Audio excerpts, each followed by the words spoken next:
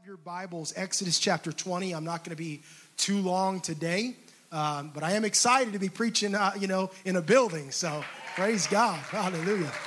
I can see everybody here. This is amazing. There might be some people still in their cars. I don't know, but I'll be trying to get to them too. Praise the Lord. Exodus chapter 20, verses 22 and 20 through 24. The Bible says, the Lord said to Moses, thus you shall say to the children of Israel, you have seen that I have talked with you from heaven. You shall not make anything to be with me. What he's saying here is, I have fellowship with you. You know that I've communicated with you. There's a power in knowing when God communicates with us. I think that we often need to just stop and realize and recognize when we hear the voice of God. So many times we go through life and we get a word from God, or God does something for us, a miracle, or does something special for us, and we maybe tell the testimony of it, we share it with a friend, but then we forget about it, especially at the next trial, at the next situation. It's like it just goes right out of our mind. What God is saying, hey, you need to remember that I have talked with you from heaven. In other words, you don't need anything else. You don't need any seances, any smoke, any weird incantation. You can talk to me and I will talk to you. Verse 23, he says, you shall not make anything to be with me. Gods of silver or gods of gold, you shall not make for yourself. And then he says this, an altar of earth you shall make for me, and you shall sacrifice on it your burnt offerings and your peace offerings, your sheep and your oxen. Then notice what he says next. Do we have the scripture on the screen? I don't know. This is kind of new. I'm in Exodus 20, 22. We'll get there. Like I said, work with us. We're gonna get all these bugs out eventually. But notice what it says in verse 24. In every place where I record my name, I will come to you, and I will bless you. Did you see what he said? He said, every place where I record my name. Does anybody know what that name is this morning? Has anyone been baptized in that name this morning? See, it's incredibly important that we know the name of God. It's incredibly important that we understand that in Jesus' name, it changes everything. Because when you have the name over your life, the blessings of God will come to you. The blessings of God will be upon you when you believe in that name. Someone say amen. He said, where I record my name, I will come to you and I will bless you. On this baby dedication service, I'm going to talk to the families, the parents, but everybody in this room. And I'm going to talk about the importance of a family altar. Everyone say a family altar. God cares deeply. You've heard me say it before a number of times. God cares deeply about families.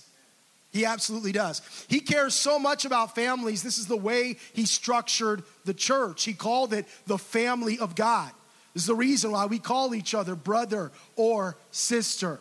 There's a reason why he calls it the household of God, or the house of God, where the people of God dwell or go to worship. And it wasn't just in the New Testament. It was all the way in the Old Testament. From the very beginning, God has always been about families. Right now, we're a people of God. And the people of God, there's a lot of us. We're billions probably worldwide and throughout the world. And there are many, many, many peoples of God. There's a whole lot of people that believe the same way that you and I believe. But before there was this thing called the church, there was also this thing called Israel.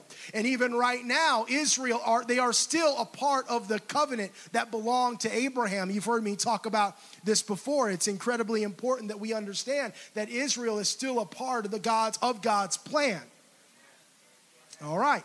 but this means that we are all still a part of being the people of God, the chosen ones of God, and you and I have been grafted into that plan. But before there was a people, before there was this ginormous group of people, and before there was even a church, the ecclesia, the gathering, before there was any of that, there was even a nation, the nation of Israel. They were scattered, they were wandering, but yet they were still the nation of Israel. But before they were a nation, they were a tribe. Before they were a tribe, they were a family. The Bible says that 70 members of Jacob's household went into Egypt. Millions, probably over 600,000, probably over 1.52 million people ended up leaving. But there were 70 members of that family that went into Egypt. And even before then, God didn't just deal with a family. He actually dealt with a couple. This was Adam and Eve. Can I tell you, God has always been interested in working inside of families. And still today, and when you read through your Old Testament, when you get to the boring stages of, you got Numbers and Leviticus, and you start getting to the begats, and so begat so-and-so, and that's where everyone stops reading their Bible. Yeah, I know how it is. It's just guy kind of tune out, whatever, just kind of hop, skip, and jump through it. Well, all of that has to do with family. All of that has to do with a lineage. All that has to do with tracing the lineage to Jesus Christ and through David all the way back to Adam being a son of God, meaning that he was created of God, because family matters. Family matters to God. And so what we see in the Bible is that God deals with the family unit. And one thing that we see clearly is that families were expected. This passage I read to you out of Exodus 20 was not directed to the church, to the nation of Israel. It wasn't directed to the collective body of believers of the Old Testament. No, it was directed to individual families, individual Hebrews, the people that counted themselves a part of the people of God. He's saying it's up to you to build an altar. Not to build the brazen altar that was already in the tabernacle. No, that was already done. We're going to talk about that next week, in the next few weeks here. But it wasn't talking about build a golden altar and build the Ark of the Covenant. No, that was already in the tabernacle. He was saying you need to have and build an altar of the earth. What does that mean? Rocks and dirt and stone, whatever it might be. He's saying build an altar. Where? Where do they build it? Wherever your family is. Because wherever you plant your family, that's called home. And I'm thankful for that. That tells me I don't need to live in a big house, a small house, a townhouse, or wherever I park my family, that is my home. I know a lot of you remember in 2008 and 2009, we went through that massive crisis and people were losing their homes all over the country. I lived in a certain part of the country where it was more devastating than most. We had unemployment over 20%. It was crazy. People were houses every single block. You wouldn't think of it today. Now houses are, they're gone and they're barely even on the market, not even on the market. But then it was like, Sister Iris, almost every single house on the block, it felt like was up for sale, was a foreclosure. And people were losing their houses. But I remember clearly telling someone, you might lose your house, Brother Ralph, but you're not losing your home. Your house is a structure. Your house comes and goes, but your home is where you take your family and say, this is where we are going to live. And everyone lives in different homes and everyone lives in different houses. But what matters is what you do inside of your home that God is curious and wants us to pay attention to. And so what he's saying is wherever you put your home, there you need to put an altar. You can make it out of dirt, you can make it out of stone, you can make it however you want to make it, but you need to have a place that's set aside just for me. In the Hebrew, when this phrase comes to build an altar, literally it means to make a place sacred. In other words, that whatever that is, the altar it took on many different forms. There were some altars that were meant to offer sacrifices. Others were meant to be memorials. But whatever that place was, it was a sacred place. It means to literally establish a sanctuary or establish a sacred place. That's why in Genesis 12, we see this happening as well with Abraham.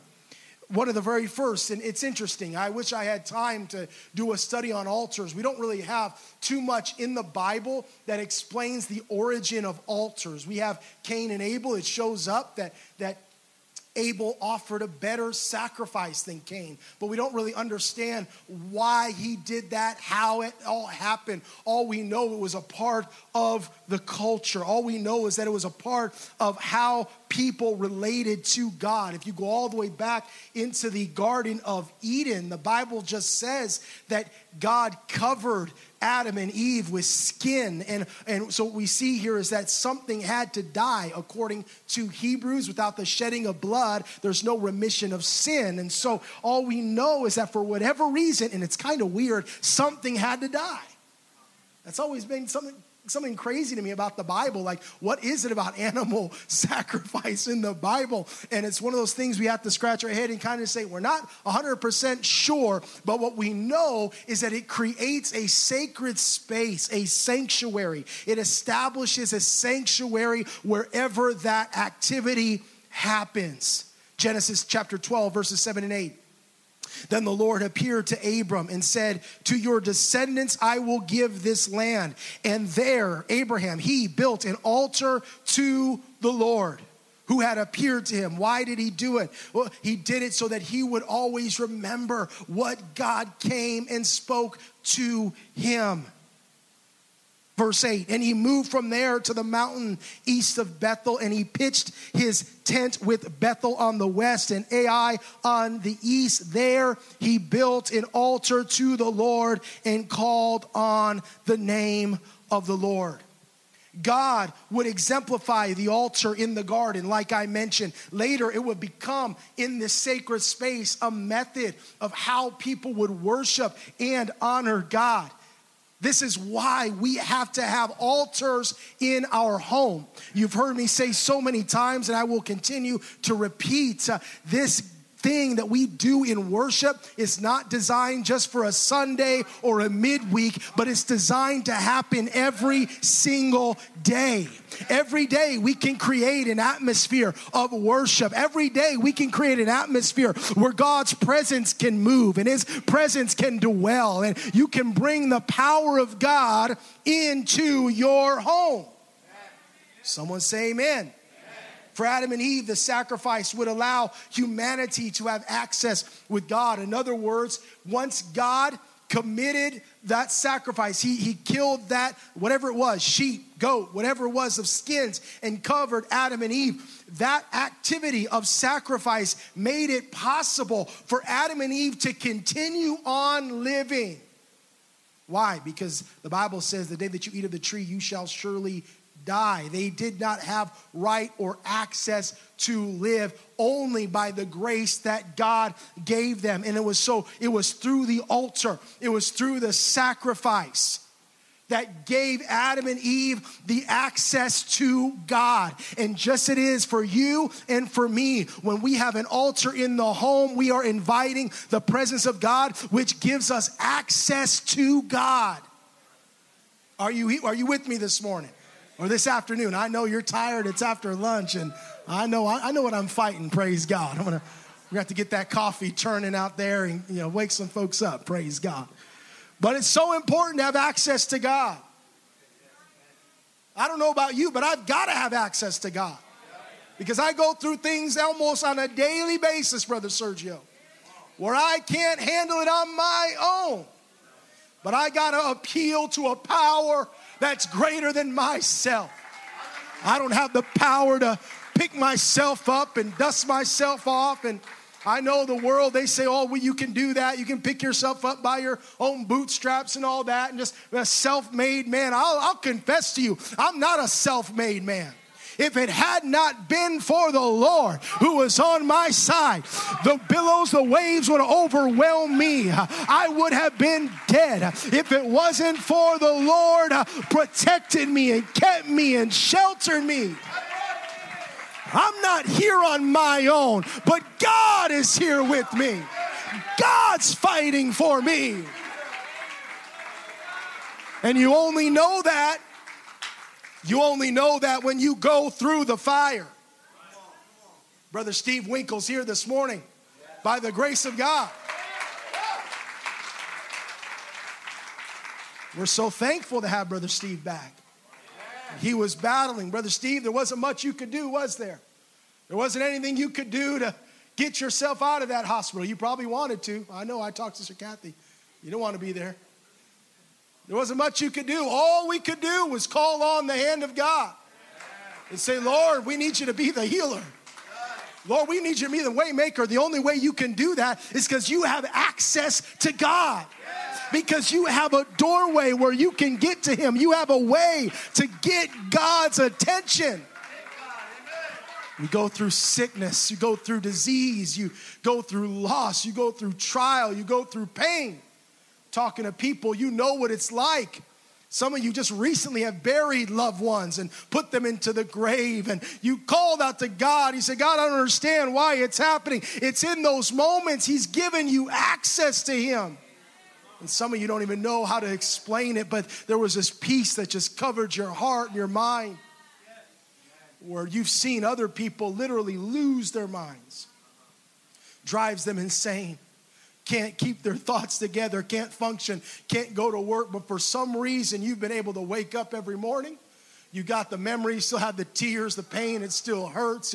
Those scars are still forming. You still miss them more than ever before. But somehow, some way, you can put one foot in front of the other. Can I tell you, if it had not been for the Lord who was on your side, it would have overwhelmed you. But God was with you. Say, how is that possible? This is what happens when you put an altar in your home. It gives you access to God. I'm talking to you young parents, but also some of you older parents. I'm talking to all of us today. We need to make sure we keep that godly altar in our home where God has access to us and we have access to him. The altar creates a sacred space where God can meet with his people. It was designed to be a place of sanctuary, a place of protection from what? From the chaos, from all the distractions, from all the things that would hinder the move of God. And he said in our text, Exodus 20:22, in every place where I record my name, I will come to you. This is a promise that we can hold on to. When we build that altar and your kid starts going through a situation, whether it's a sickness, whether it's just adolescence, whether it's toddlerhood or something, got to have that altar, praise God. Whether it's just rebellion, whether it's just confusion, whether it's just weakness, whatever's going on, when you have that altar, you have a sanctuary. There's a place where there's rest, and your kids feel it, by the way. Well, sure they do. Some of you are single moms and single dads, and you have shared custody, and there's times you can't control what happens in the other house.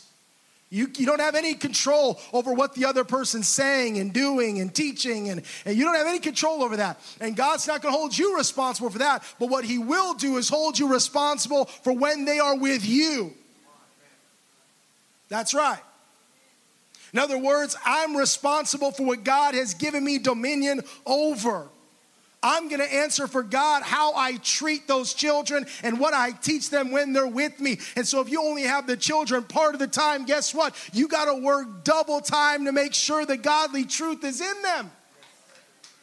You say, how am I supposed to do that? You make sure you have an altar set up in your home that when they get there, they know they are in a safe place where they can feel the presence of God, where they can come to and run in the middle of the storm. I've seen it time and time and time again. What you need to do is stay faithful to God, faithful that when those kids get older, they're going to remember what they felt. They're going to know what they were taught. They're going to remember the seeds that were planted. It's not hopeless for you. No, God still has a plan and you still have a voice. We're living in a generation where we want to, how do we say? I always say this, we make perfect the enemy of the good. I heard that phrase a long time ago, and it sticks in my spirit. We give up on the good because it's not perfect. We give up on the good things just because it's not the way we think it should be.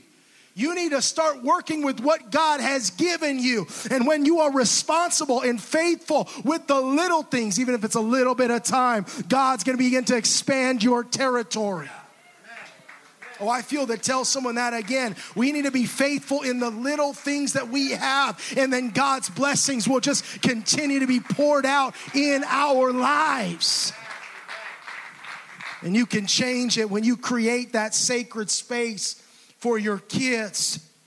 An altar was designed to be a sacred space, but hear this, it was also designed for imperfect people. Did you know that? You want to know why? Because it was designed to take care of sin. It was designed so that we would remember the goodness of God. If we were perfect, we wouldn't really need an altar. We would always remember. We would never sin. But we're not. We're not perfect. So we need an altar. The altar's not there because you're worthy of the altar. No, the altar's there because you're going to need it on a regular basis. That altar is a confession to God and to your family and everyone else. And it is a confession that says, I need the Lord. Not just something I want. No, I need God. I need him in the morning. I need him in the afternoon. I need him every single moment of every single day. The old song said, I can't even walk without him holding my hand. I can't make it one day without the Lord. I need him. The altar was designed for imperfect people. And Proverbs tells us about the imperfect man. He said, Proverbs 24:16, for a righteous man will fall 7 times. It didn't say a sinner will fall 7 times. You catch that? A righteous man will fall 7 times. That means someone who is in right standing with God. Look at that. It's right there on the wall. I can see it. A righteous man. That means that someone that is going to heaven. Don't let the devil tell you because you mess up on a Monday or a Tuesday that somehow you lost your salvation. Well, I know some of you that doesn't really sit well. Did you know even good people fall? You know that even the righteous fall? Did you know that even the righteous sin? Oh, yes, they do. But you know what the difference is? And rise again. Those 3 words. A righteous man will fall 7 times, but he will rise again. In other words, he's not going to stay down, but he's going to get back up no matter how many times he falls. That word 7 is important. No, I'm not a numberology guy or numerology guy. I don't believe in that stuff. Like every number's got to have a meaning. I don't do all that. But 7 is significant. Notice what I said. I don't believe that. But then I believe in this one. But 7 shows up so many times. It has this connotation of completion, of being finished, of being done. And so what he's actually saying is, on the 8th time, then you're done. No. What he's saying is someone can be completely, a righteous man can completely mess up. Can just be a disaster of a person. How many know some of those people? Don't nudge anybody. There's a disaster, completely messed up. But watch what it says. And rise again. So it doesn't matter how bad, doesn't matter what you've done, doesn't matter how messed up you've been, doesn't matter where you've gone, what you've said, who you said it to, how many times you said it. As long as you find your place to an altar As long as you find your place of sanctuary, as long as you find your place and say, God, I know I'm a mess. I am messed up. I am just a wreck in my life. I need you now more than ever. Can I tell you that God will listen to that person way before he listens to somebody that thinks they're special and they got their nice suit on? And, that's what the Bible says about the Pharisee. The Pharisee would stand in the center of the street in the market, and he would say, oh God, thank you that I'm not a sinner like that other guy over there. Thank the Lord I didn't mess up like that. He's a complete wreck. But yet that old man comes over there, and Bible says that he's beating his chest. That means that he's just so frustrated with himself. I messed up again. I'm so worthless. Just can't get it right. I know some of us have been there before. Messed up, made a mess out of my life. I keep doing it. Can't seem to get out of this pit, make the wrong decisions, think wrong, act wrong, talk wrong. I cannot seem to get it together. The Bible says that man that approaches God in that way will be heard before the other man that's got pride in his spirit. Why is it? Because even a righteous man, someone that's completely fallen 7 times, will rise again. They will make their way to an altar. They'll make their way to a place where only God can heal the broken soul. And if you're here today and you need forgiveness from sin, God is here and he can mend your broken heart. He can put the pieces of your life back together. It might not be back together the way you think will be, but it's going to be exactly the way God intended it to be, because he is a deliverer. He is a healer, and he'll bring you from where you should be or where you're not and place you right where he wants you to be. Oh, yes, I believe that. Someone say amen. Why is it people think we have to be perfect to become disciples of Jesus? No, there was no disciple of Jesus Christ that was perfect. They were all flawed. They were all messed up. They were cheaters. They were liars. They were swindlers. They didn't have it all together. But God came in and God said, I want you to come after me. And they started getting their life together. They weren't the ones that people would choose, you know. Why is it that we think we got to have it all together before God uses us, or before we get spirit? We say, oh, I don't want people to think I'm going to be spiritual or something like that. You think that your kids are going to make fun of you, and they might. That might happen. Like, oh, Dad, he's just going through that phase again. Oh, Mom, you're just in a season right now. It'll change. That's all right. Let them say what they will. You got to make up your mind. Things are going to be different.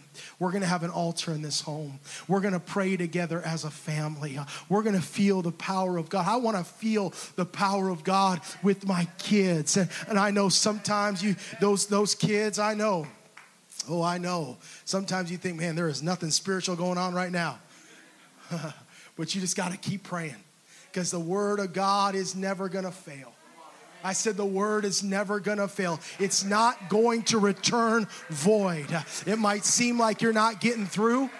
It might seem like you're not making any progress. Some of you young people, you hear me right now, you might feel like you're not gaining any progress. You're not getting anywhere with God. You keep pressing. You keep seeking after God. He's got ministries going to start to open up for you. His destiny is going to come open for you. And before you know it, you're not even going to realize it. Some of you won't even realize it. You'll just be walking in his exact plan that he has destined for you, and you won't even realize it. But you got to stay faithful, and you need to keep the altar in your life. Someone say amen. There's 5 functions of an altar that I want to talk about briefly, and then I'm going to close. Number 1, it's a place where God dwells. It's a place where God can abide. It's a place where you can create that atmosphere where God can live. Number 2, it's a place where you can find forgiveness of sin. And this is important in the home, because it's not just forgiveness from God, but it's also forgiveness from and for others. Oh yeah, the Bible says that if you have aught with your brother, to leave your gift and find him. Leave your gift at the altar and find that person and make it right. I know we don't like to preach about that passage, do we? That's tough, Make it right with people. The altar brings forgiveness. Not just for you, but for the same forgiveness that God bestows upon us. The same grace, by the way, that God gives to us. That's the same forgiveness and same grace that God expects us to give out to other people. That word, love one another, that's the same word, love, the agape, that God gives unto us. That means that just like God loves us unconditionally, oh my, you and I are to love unconditionally. And it's hard to love people that hurt you. Worse, it's hard to love people that hurt you on purpose.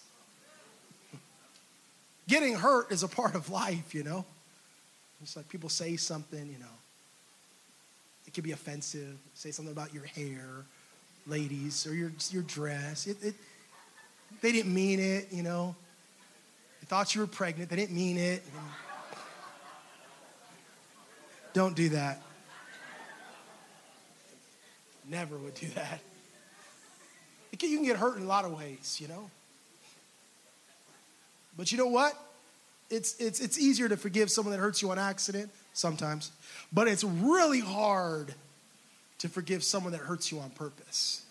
That maliciously go out to destroy it or hurt, to seek you out and bring you down. Yet God says it's impossible to love him and hate your brother. Can't do it. Just can't do it. It's like oil and water. You can't have a relationship with God and be at aught with one another. So the altar is there not just to sort out your relationship with God, that's obvious, but also to sort out the relationship one with another. It's so that we live in harmony in your home. Some of you know what it's like to have conflict in the home, hatred in the home. That's not God's design. That's not God's plan. God's plan is that you would live together in unity, husband and wife, in a holy state of matrimony, not a state of war. Brothers and sisters, and this takes work. I think I told you, it takes work sometimes to stay in unity with your family. Oh yeah, sure it does. Relationships just don't take not just husband and wife. We all know that husbands and wife, it's very difficult sometimes. You got to work through things. But even with brothers and sisters, it takes work. Some are like, yes, it does. But God has called us to a place of forgiveness. That's why when you keep that altar in your home, there will be a constant posture of forgiveness. Someone say amen. Number 3, it represents the priorities of the family, or at least where the priorities of the family should be. God first, everything else get in line. It's all about him. It's all for him. In our house, we go to church. At our house, we go to Bible study. At our house, we go to prayer. At our house, we believe. At our house, we trust in people. In our house, we have a belief in one another and a love for one another. It keeps the priorities where they belong. Because it's easy to let things get out of priority, because life is busy and things vie for your attention. But when you're raising those kids, you better be careful, because you're creating patterns in their life. I know it's kind of warm and it's in the afternoon, but hear what I'm saying. You're putting patterns into your kids. Young people, hear me right now. What you're doing today will stick with you the rest of your life. Put good patterns in your life. And by the way, don't wait to get married to get it together. That's not going to work. Like when I find a wife, then I'll figure out who I am and what I want to do. Nah, you got to get it together now. Everyone say now. You're putting patterns and you're setting yourself up for a future. You need to get it together right now, because who you are right now is who you're going to attract. Let me just talk to the young people just for a second here. Some of you hyphen, listen up. Who you are right now, you're going to attract. So if you're lazy, unmotivated, guess who you're going to attract? Someone that's lazy and unmotivated. So you can't wait around to get it together. You got to get it together now. And by the way, why is it that people always want to marry someone that's got it together? Like, I want them to have a job. I want them to have this and that, a house, a nice car, retirement started. What do you have? Why is it we expect everyone else to have it? You need to say, now's the time. I'm going to start putting in patterns and things in my life, and I'm going to start with that altar every single day. You don't need to trust on mom and dad to create the altar. You need to get it together in your own life right now. And I'm the pastor, I might as well just say it. And if you're talking to someone that doesn't have an altar, young or old, by the way, I know we got some singles here today, a little bit older. If you're talking to someone that doesn't have an altar, you might as well just skip over them, you know. There's got to be someone else out there. Because you don't want anybody that doesn't have an altar. You need someone that has set that place of safety and that place of sacrifice and that sanctuary in their house. All right, I'm going to move quickly. I'm almost done. I got 4 minutes left. I'm almost done. Number 4, it is a place where we exemplify a spirit of giving at the altar. Why is that? Because the altar was designed at its heart for an offering, for a sacrifice.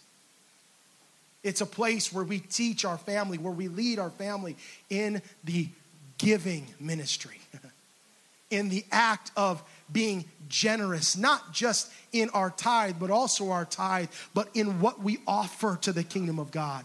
It says offerings. There were offerings set aside for every group of people.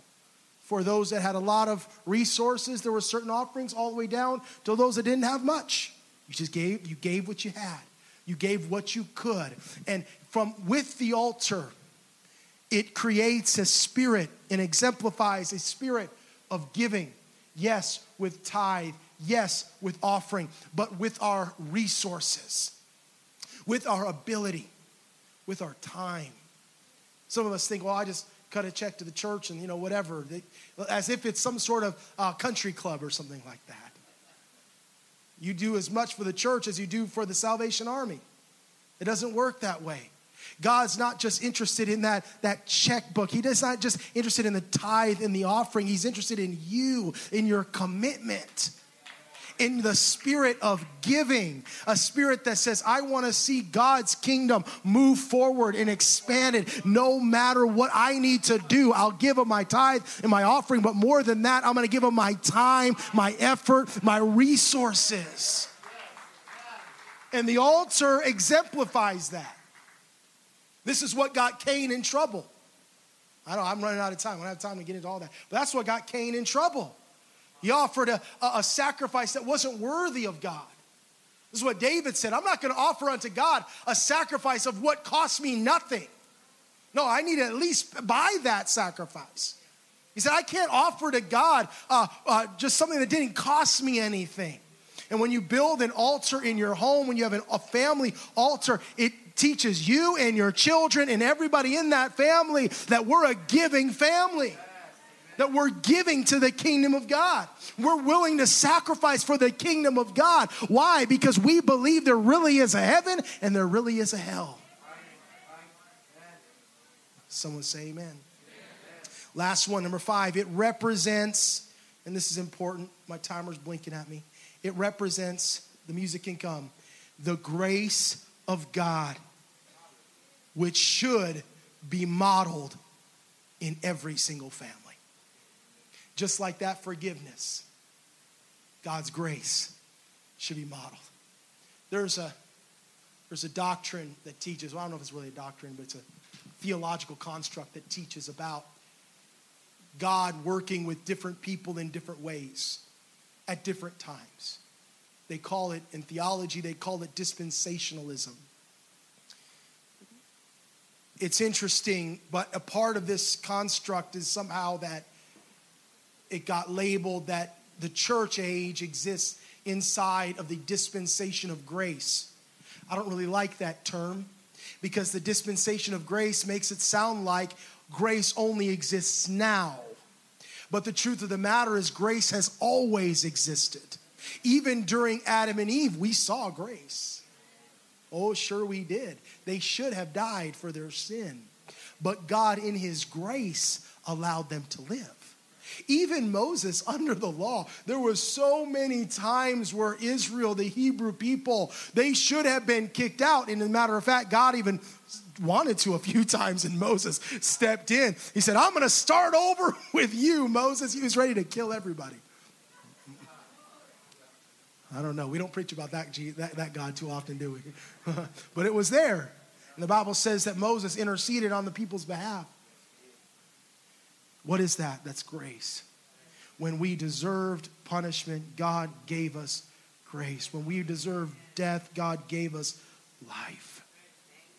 And when you have an altar in your life, when you have an altar in the family, you represent the grace of God in your home. That when people mess up, kids mess up, parents mess up. You know, it's hard to say you're sorry to your kids. It's hard to apologize to your kids. But everybody makes mistakes. And when people make mistakes, you have grace in the home. You have grace in the family. The same grace that covered you when you sinned, that God gave to you, the same forgiveness, same grace. We have that for our family and for the family of God. And when you have that altar, it represents the grace of God that should be modeled in every single home. Let's all stand this morning. It's never too late to build a family altar. You might be a family of one. You might be an older family. But did you know that there are many people that are not blood relatives that can benefit from your altar? The Bible says that the seed of Abraham would be a blessing to the entire world, that through him, the whole world would be blessed. It's never too late to have an altar in your home. And if you do, you might be looking around like, well, I don't have any kids, I don't have a wife, I don't have a husband, I don't have any, it's just me, it's just me. You don't know who God is going to bless through your altar. Some of you have grandkids that aren't saved, haven't seen. You know that they can be blessed and changed from your altar. Some of you don't have custody of your kids. You say, what is it going to matter? I can't even see my kids only once in a while. They're only over here once a week or once every other week, and I have almost zero influence. But when they're there, you don't know what's going to happen when you build that altar.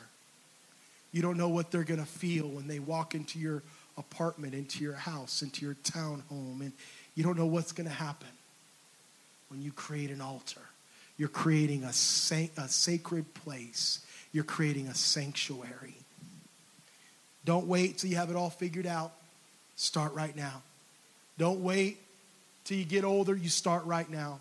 Don't wait till everything's put together and the retirement's in the bank. And now we can. No, start right now. And if you do, the Bible says, just as it said in his word, God said, I will come and I will bless. Father, every eye closed, every hand lifted right now. Let's pray. Father, in your name today, God, I pray that people in this house right now would commit, Father, to build an altar.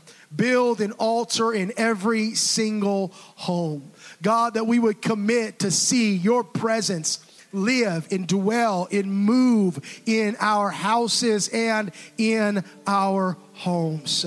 God, that we'd make a decision to search for you and to find you like never before. God, that we will love you with a whole heart, that we will love you with all of our mind, soul, and strength. Lord, we love you today. Let your blessing be on us. Right where you're at, why don't you go ahead and just lift your voice.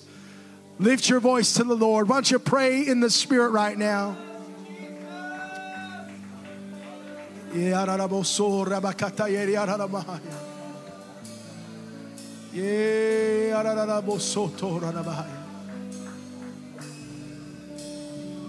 Hallelujah, hallelujah, hallelujah, hallelujah.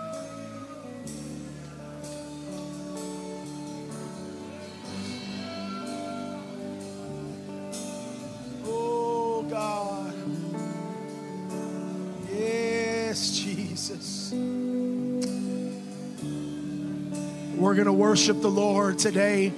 We don't have a whole lot of room down here at the front, but if you're here and you want prayer today, I'm going to invite you. You are welcome to come up to the front. There's not much of an altar space, but I want you to come this morning. If you feel you need prayer today, I will always open up the altar to allow you to come and receive prayer. Maybe there's something going on in your life. Maybe there's something going on in your family, and you're saying, I need prayer, I need help, I need God to intervene, I need God to move, I need God to strengthen. I'm going to invite you to this front right now, right up here. Press up close. We're going to worship. We're going to sing. We're going to bless the Lord. And if you need prayer, I'm going to welcome you up to the front right now. And if you're there in the aisle and you're going to stay in your pew, I just want you once again just to love the Lord, worship Him, praise Him. Oh, Lord Jesus, we love you this morning. We love you this afternoon, God.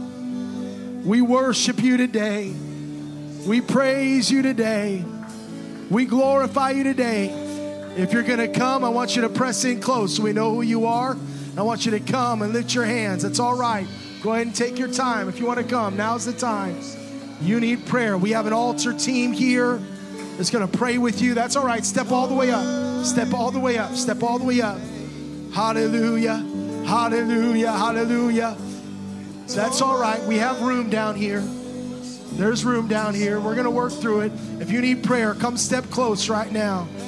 Come step close right now. Press in as close as you can. Oh, yes, Jesus. Yes, Jesus. Yes, Jesus. Now, right where you're at, there's still time. If you would like to come for prayer, you can come this morning, this afternoon. You can come this morning. There's still time. Come up here to the front right now.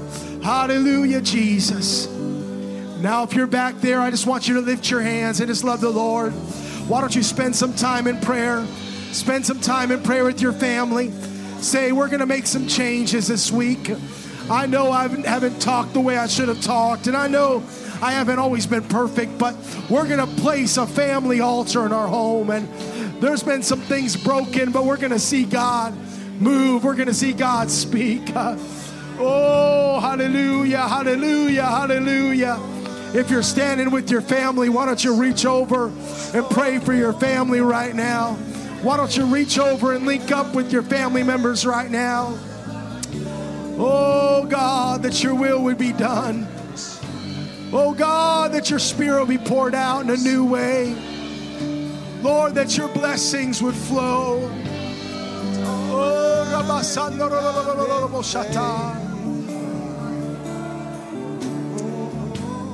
all my life you have been so good. Yes, Jesus. With Yes, Jesus. I am able. Oh, I will sing of the goodness of God. I love you.